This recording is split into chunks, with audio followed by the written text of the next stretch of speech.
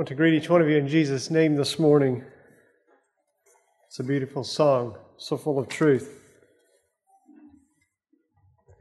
This morning, I'd like to read a few verses out of Isaiah. If you want to turn your Bibles to Isaiah chapter 40, verse 10. And the message title is The Good Shepherd. Simple title, yet profound in its meaning for our lives. Isaiah 40, verse 10.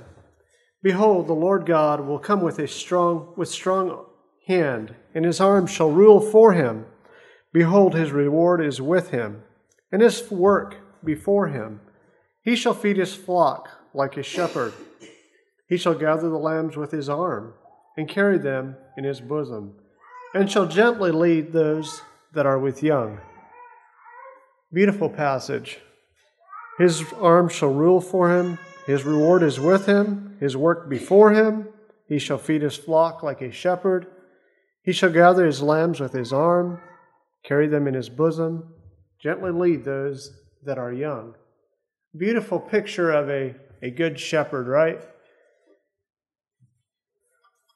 I was looking at my message files after I'd completed, I'm not sure that I'd completed working on this message, but I was looking at my message files and saw that I think I'd preached a somewhat similar message a year ago, and I told my father-in-law that the one a year ago looked a little more exciting than this one. But this one comes out of a burden that I feel and for myself, and the object of looking at the Word, of teaching the Word, preaching the Word is to solidify our position, to make sure that, to encourage each other and to keep each other prepared to meet the onslaught of the enemy. And I can't think of a better way of really encouraging each other and doing all the rest of what the body is to do, other than focusing on the one whom we serve, the Good Shepherd. I can't think of anything better for me personally to encourage myself.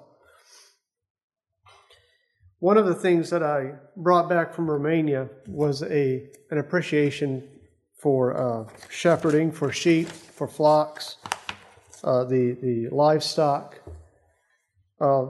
Romania was not necessarily a Middle Eastern country, or maybe not the heart of shepherddom, if you will, but it was close enough to the eastern country, far enough into the east that sheep herding and so forth had a distinctly biblical flavor to them. In other words, when you look in the Scripture and see what the Scripture says about sheep herding or shepherding, there are some real ties there that I can feel. When it talks about sheepfolds, I can see a sheepfold in my mind's eye because we saw them there often. Rugged structures out in the camp, they called it, or in the fields, near the orchards, wherever, made up of saplings intertwined together and standing up about 4 or 5 feet tall. Large enclosure, maybe the size, depends on the sheep herders or the shepherds, how large a fold he had, how many sheep he had in his flock, but many of them were maybe about half the size of this auditorium. Some were larger, maybe as large as the size of this auditorium. And also remember with pleasure, taking walks and hearing the sheep bang and hearing maybe a young shepherd playing a flute. There's one especially remember, he would play his flute and be walking along and the sheep would just follow him along. It was a beautiful experience. And so when I look at Jesus and think of him as the Good Shepherd, those memories come to mind. I'm sure there were shepherds there that weren't good, that abused their sheep, that had to herd their sheep, push them. Had to use their dogs to make sure. Maybe didn't make sure that their sheep were well sustained, well pastured. Because sheep on their own don't go to the good pasture. They tend just to follow their own old track, and they'll do that until they erode the ground and beat down the ground. And if they're left on their own, they'll actually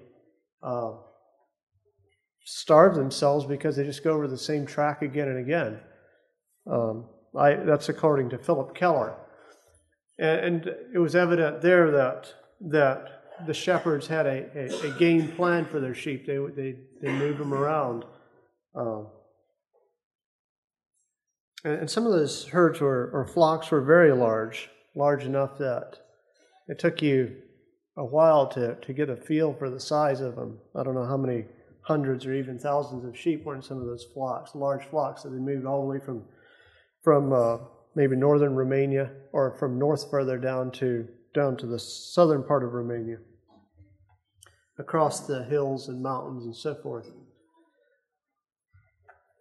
Anyways, then coming back to this, the good shepherd, loving his sheep, taking care of them, feeding them. I don't know how many of you, what brought this to my mind here again recently in a real sense, is I listened to this debate, and probably there's a lot of you here that listened to this debate between Ken Ham and Bill Nye. I found that debate very interesting, and I would say if you get a chance, listen to it. But it was the wisdom of men versus the wisdom of God regarding the different claims. Of course, I wouldn't see creationism as a claim. I would see it as a biblical fact. I believe it. And then the claim of evolutionism, and both of them, those bringing forth their points of why one was right and the other one was wrong. And listen to that. I listen with particular interest to. Of course, they always would like to listen to Ken Ham. His accent is enough to make you want to listen to him. But other than that, he was very interesting. But I also was very interested in Bill Nye, hearing what he had to say, and what in my mind is, what is he going to bring up that could possibly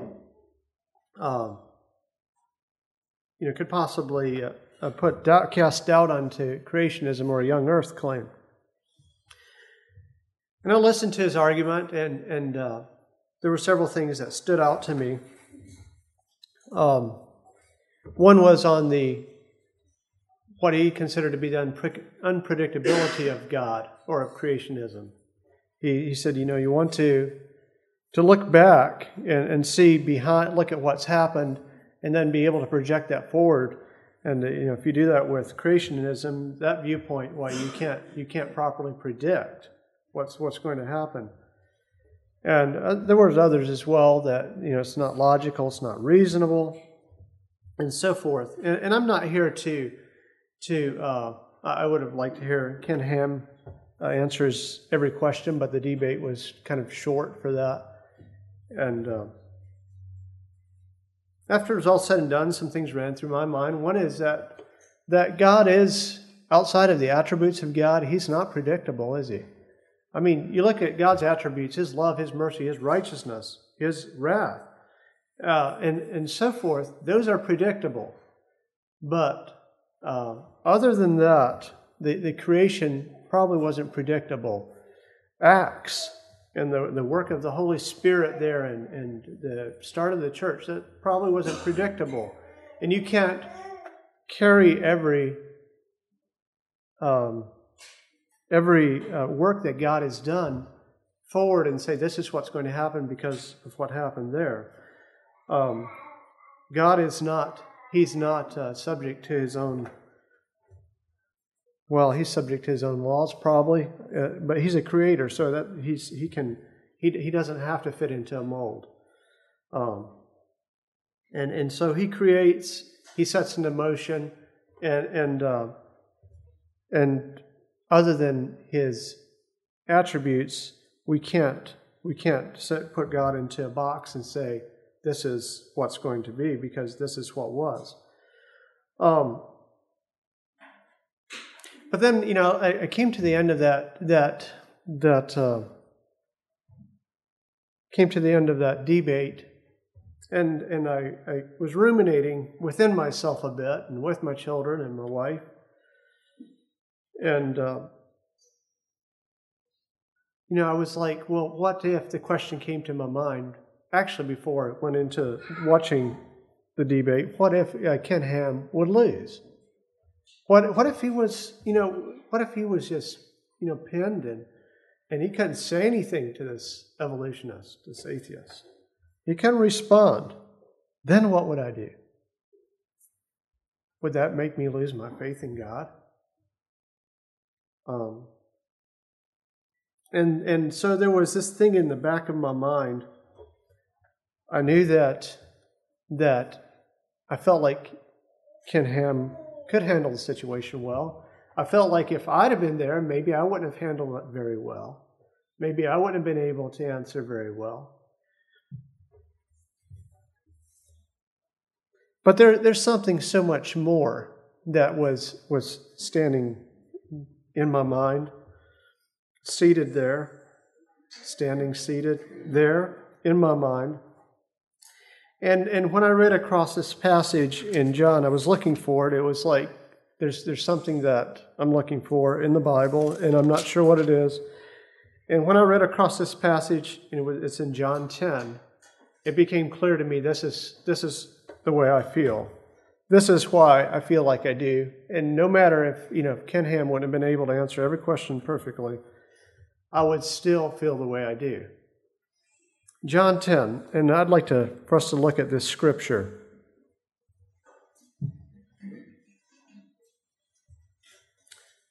Perhaps I'll read it in its entirety and then come back and comment on it.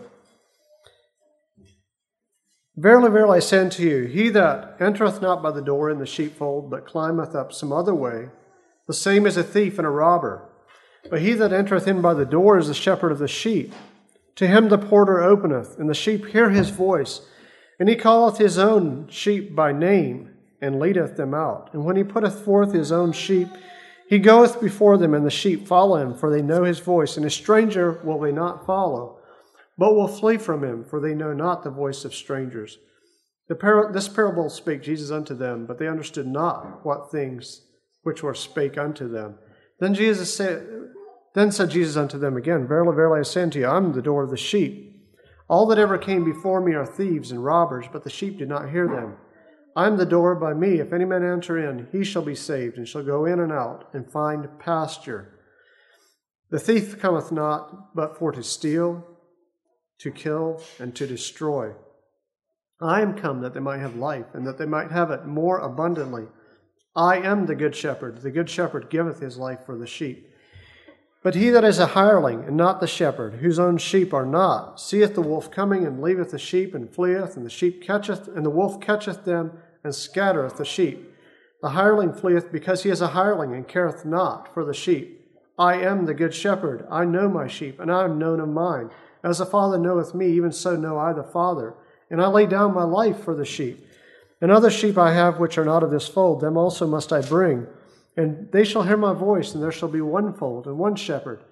Therefore doth my Father love me, because I laid down my life, that I might take it again. No man taketh it from me, but I lay it down of myself. I have power to lay it down. I have the power to take it up again. The power to take it again. This commandment have I received of my Father. Moving down to verse 25. Jesus answered them, I told you, and ye believe not. The works that I do in my Father's name, they bear witness of me. But ye believe not, because ye are not my sheep, as I told you. My sheep hear my voice, and I know them, and they follow me. I give unto them eternal life, and they shall never perish, neither shall any man pluck them out of my hand. My Father which gave them me is greater than all. No man is able to pluck them out of my Father's hand. I and the Father are one. I believe I'll stop there. Going back to verse 1, Verily, verily, I tell you, and I'm going to be looking at this out of the NIV now. I tell you, Pharisees, anyone who does not enter the sheep pen by the gate, but climbs up in another way, is a thief and a robber. As I said before, in the Eastern culture, there's a high value placed on livestock, on sheep, on goats, and on other livestock. But the sheep especially seem to stand out, especially for the Hebrew people. the wool, the milk, cheese making that came from the milk, the meat. Perhaps there's other things as well, but those are the ones I'm familiar with. These are all valuable parts of the sheep. Naturally, where there's a bank of value, where there's a fold, where you have sheep together in this fold, where there's that bank of value, there's going to be an attempt by nefarious people to tap that bank, to take something that's not theirs. There's others that will climb in, and they're thieves and robbers, Jesus says. The one who enters by the gate, he's the shepherd of the sheep. And this is a matter of right. He has the right to come into that sheepfold. The gatekeeper, he opens a door to the shepherd. The sheep listen to his voice. I don't know if Jesus was speaking of a fold that was out in the camp somewhere, out in the field somewhere, or if he was speaking maybe of a fold, referring to a fold there in Jerusalem where shepherds would bring their sheep for the Passover. Maybe there were a number of different shepherds' folds or flocks within that sheep pen. And they had a gatekeeper there. That's what I'm imagining. They had a gatekeeper there. And maybe they paid to keep their sheep in that sheep pen. And when a shepherd came for his sheep, the gatekeeper would certify that this shepherd actually had sheep within this sheep pen, and then would open up to him, and the sheep herder would need only to call his sheep by name, call them out, and they would come. None of the other flocks would come out; only his own sheep would come. And this is I saw this in Romania, but also Philip Keller attested to this, that sheep are very smart that way. They'll not listen to anyone but their own, but their shepherd.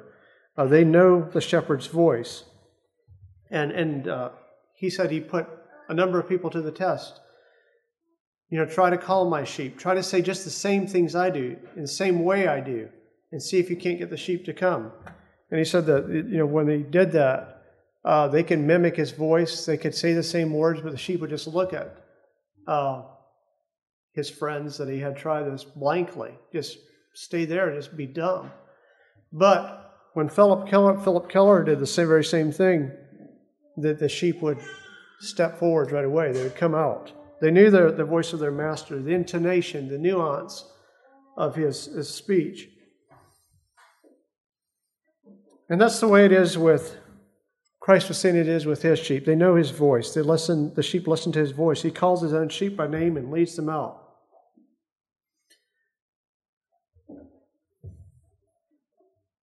The shepherd has access to his sheep. When he's brought out all his own, he goes on ahead of them, and his sheep follow him because they know his voice. The shepherd can take his sheep out of the sheep pen, going out to the field, pasture his sheep. They follow him. They don't, there can be some person on the sideline trying to steal a sheep or trying to get some away. But they won't sidetrack. They know that they really trust this one person here, and they know that that's where they should be following. They will never follow a stranger. In fact, they will run away from him because they do not recognize a stranger's voice. Here I had to think of, what about us? The sheep do have a role in not getting lost, don't they? They have a role in keeping the stranger's voice strange. As human sheep, we have a role to play. We have a discerning role to play. If we listen to the voice of strangers, if we become familiar with them, if we let influences creep into our heart, into our soul, maybe the stranger's voice won't be so strange anymore. And maybe the stranger's voice will become attractive. Maybe it'll even become commanding. And so we have a role to play in making sure that the stranger's voice stays strange, and making sure that our shepherd's voice stays alive and real.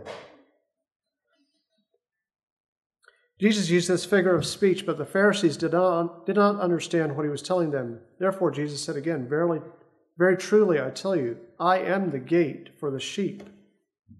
And here's an interesting passage. I think it takes us back to the Old Testament. Philip Keller explains it this way, and I think it's such an apt explanation to Christ's blood, the blood of Christ being put on the doorposts that we read about in the Passover scene. Exodus 12:13 says, "The blood will be a sign for you on the houses where you are. And when I see the blood, I will pass over you. No destructive plague will touch you when I strike Egypt."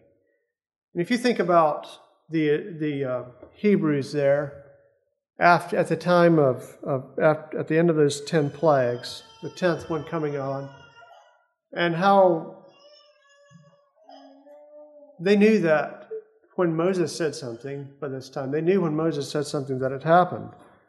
And here Moses said that the firstborn of every household would be killed. And that must have made them feel want to be pretty certain that they had the blood of the Lamb properly applied to their doorpost. And what an apt, example for us. Jesus' blood, the Savior of mankind, being on our doorpost, the doorpost of our hearts. I am the gate for the sheep. They're guarding and giving the sign. The occupants herein have been redeemed by my blood. They're not to be killed. When they go out, they follow the Good Shepherd. I'm glad for the blood of Christ on my doorpost, on the doorpost of my heart. I think of this with Easter coming up. It's a good time to be thinking about sheep, be thinking about the shepherd and all he's done for us.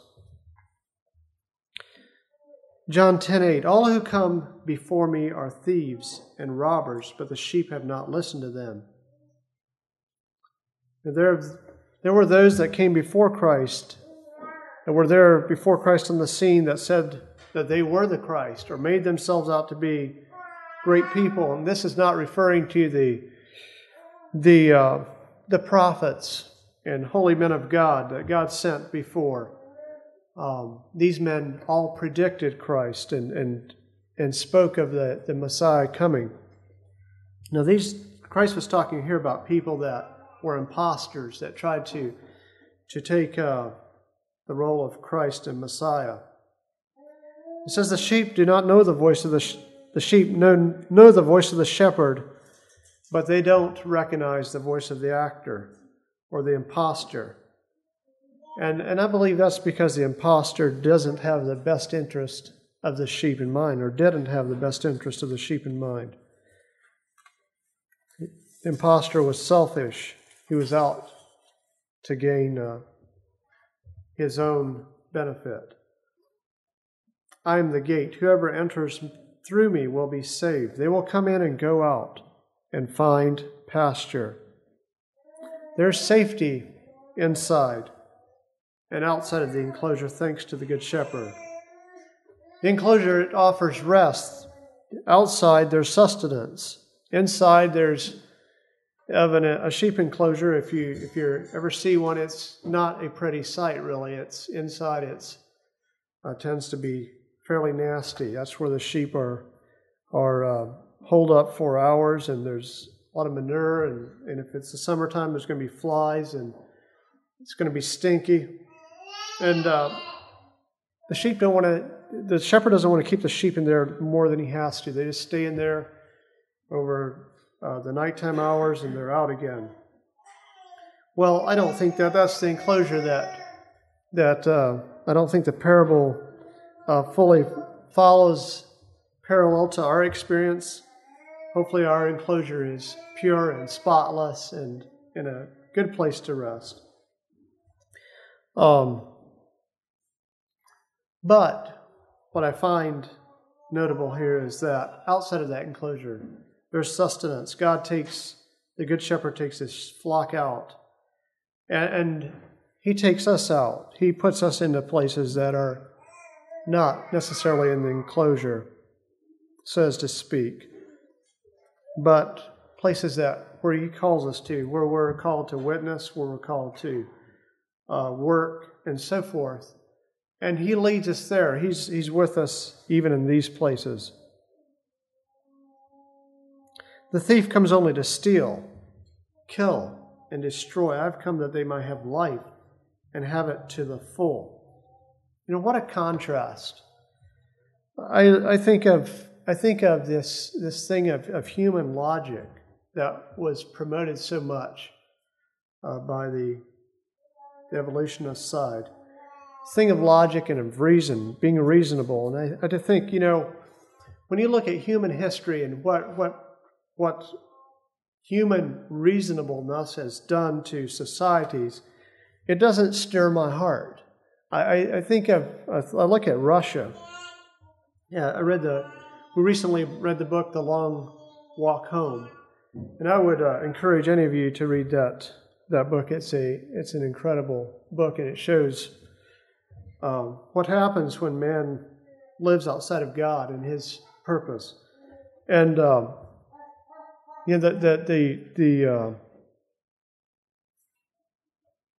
absolute void of righteousness and love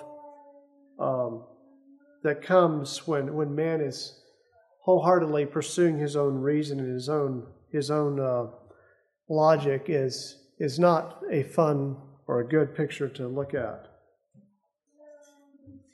Here again, quoting Keller, he talks about the cougar circling the enclosure of the sheep. The sheep sense, he talks about his own experience.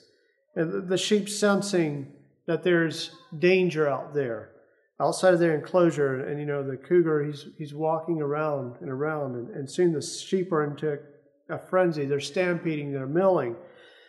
And at some point they begin hurting and maiming each other because they're actually running over each other. And he said legs can get broken and a lot of other things happen when sheep start milling like that, when they sense danger outside of their enclosure. And in contrast, think of, when the Good Shepherd comes. He comes whistling along or calling his sheep by name or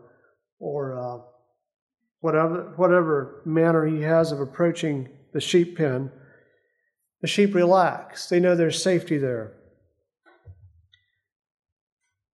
And I think that explains a lot here. The thief comes to steal, kill, and destroy. I have come that they might have life and have it to the full. The sheep know that. The sheep know the voice of the Good Shepherd. And they know what the Good Shepherd means toward them. Good and not evil. The thief causes anxiety and confusion. The Good Shepherd brings peace and contentment. Now think of Goliath versus David. Thinking of Goliath, I think of a thief.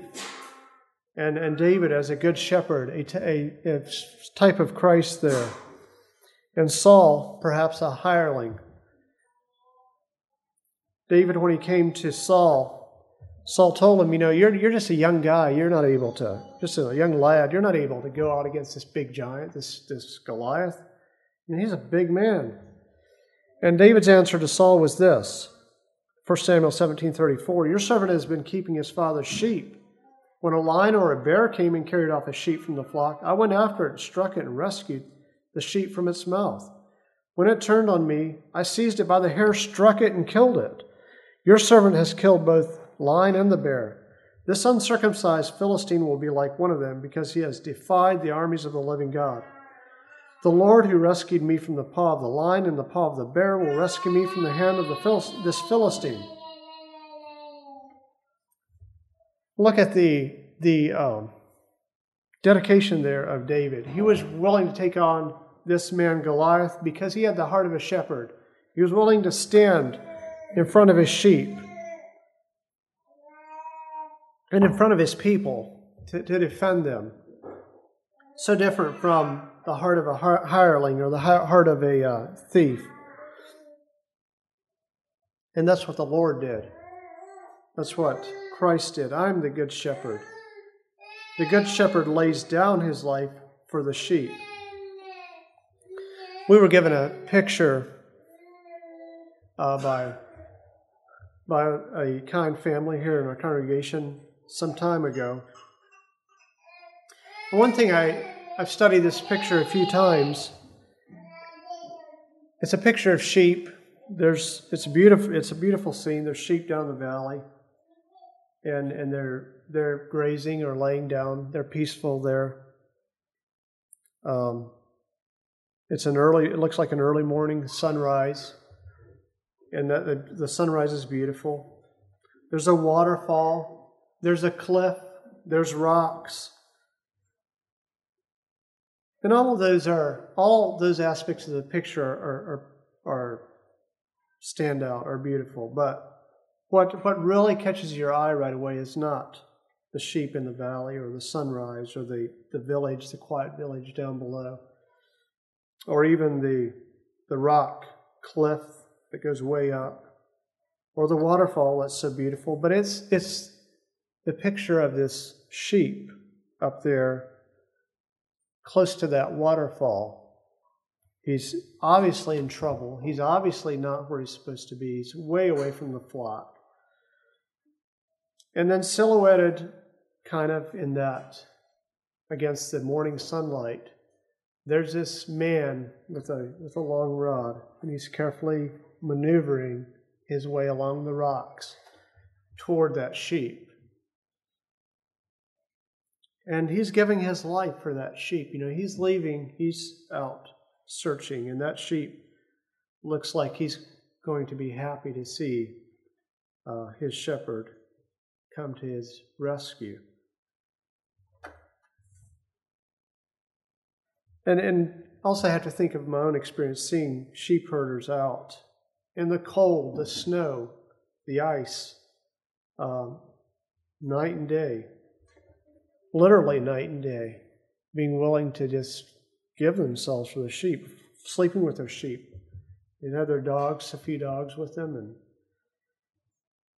and Philip Keller talks about sleeping with a .303 rifle beside his bed, and a flashlight, and making sure that if he hears the noise of the sheep stirring, to run out because of being concerned about cougar attacks. He had a cougar take some of his prized sheep, and after that he says he always slept with his rifle beside his bed. That's giving your life for your sheep. But Jesus did that in such, even in a more real sense, in laying down his life voluntarily for his sheep, redeeming them to himself.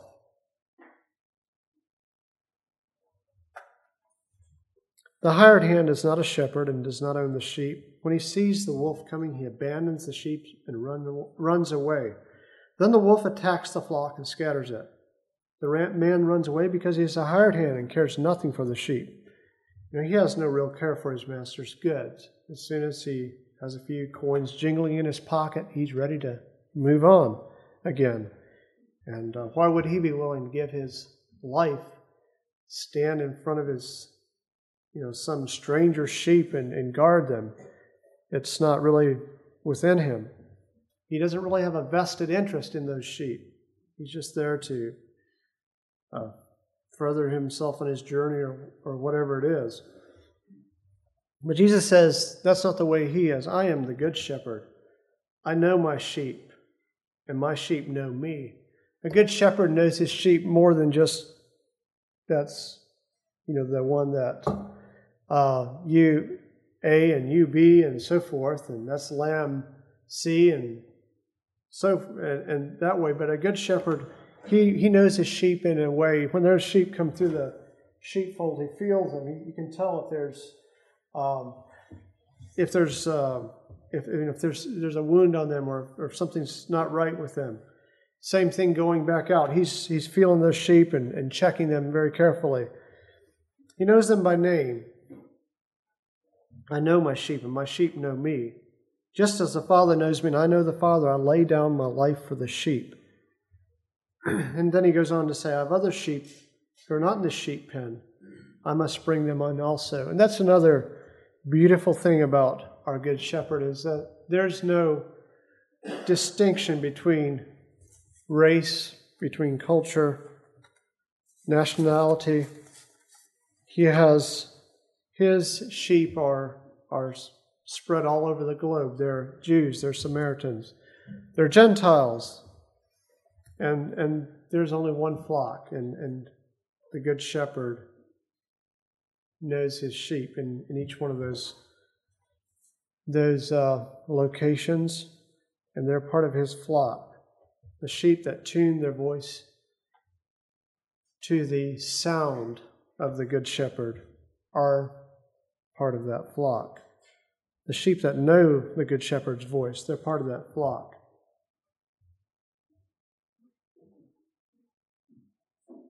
And then I'd like to move down to John 10:29 yet. Maybe 27 through 29. My sheep listen to my voice.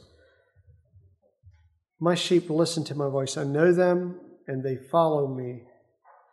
You know, a sheep that knows his master, but then just stands there dumb when his master calls for him to move on, is not a very helpful sheep. You might call that sheep a high maintenance sheep. Maybe a sheep that is maybe going to be called out. I give them eternal life, and they never perish. No one will snatch them out of my hand. No one's going to take a sheep out of the Father's hand. And that might sound contradictory to being called out. But at some point, God does give us the right of volition. He gives us volition. He gives us the right to choose whether we want to be of a fold or not. And He's going to pursue us. God's not just going to let us go. He's not going to let a stranger snatch us out of His hand, a thief or anyone else. But He's a gentleman, and He lets us make our own choices.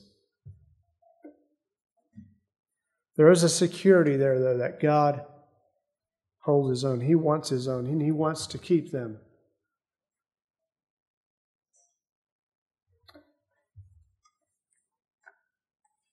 I want to bring this to a close. I'd like to read 1 Peter 5:8 yet. Be alert, thinking of the sheep. Be alert and of sober mind. Your enemy, the devil, prowls around like a roaring lion, looking for someone to devour. The devil's there. He is trying to get sheep, and he's trying to find. He's going to try to make his voice. It says even his voice he can come even as an angel of light, and he's going to do what he can to trick, to snare. And then thinking back about this, about the beginning here was talking about the debate. What came back to my mind again was that the personal experience, the experience of knowing God, the power of His resurrection, knowing His way and how it works in our lives, knowing the 10 Commandments, what they do for society, the truth of God's Word, what it does for us, for how it changes lives and hearts. John 14:6 says, Jesus says this, I am the way, the truth, and the life. No one comes to the Father except through me. We can see the difference. It's observational. We can see the difference that Christ makes in people's lives when they truly follow Him.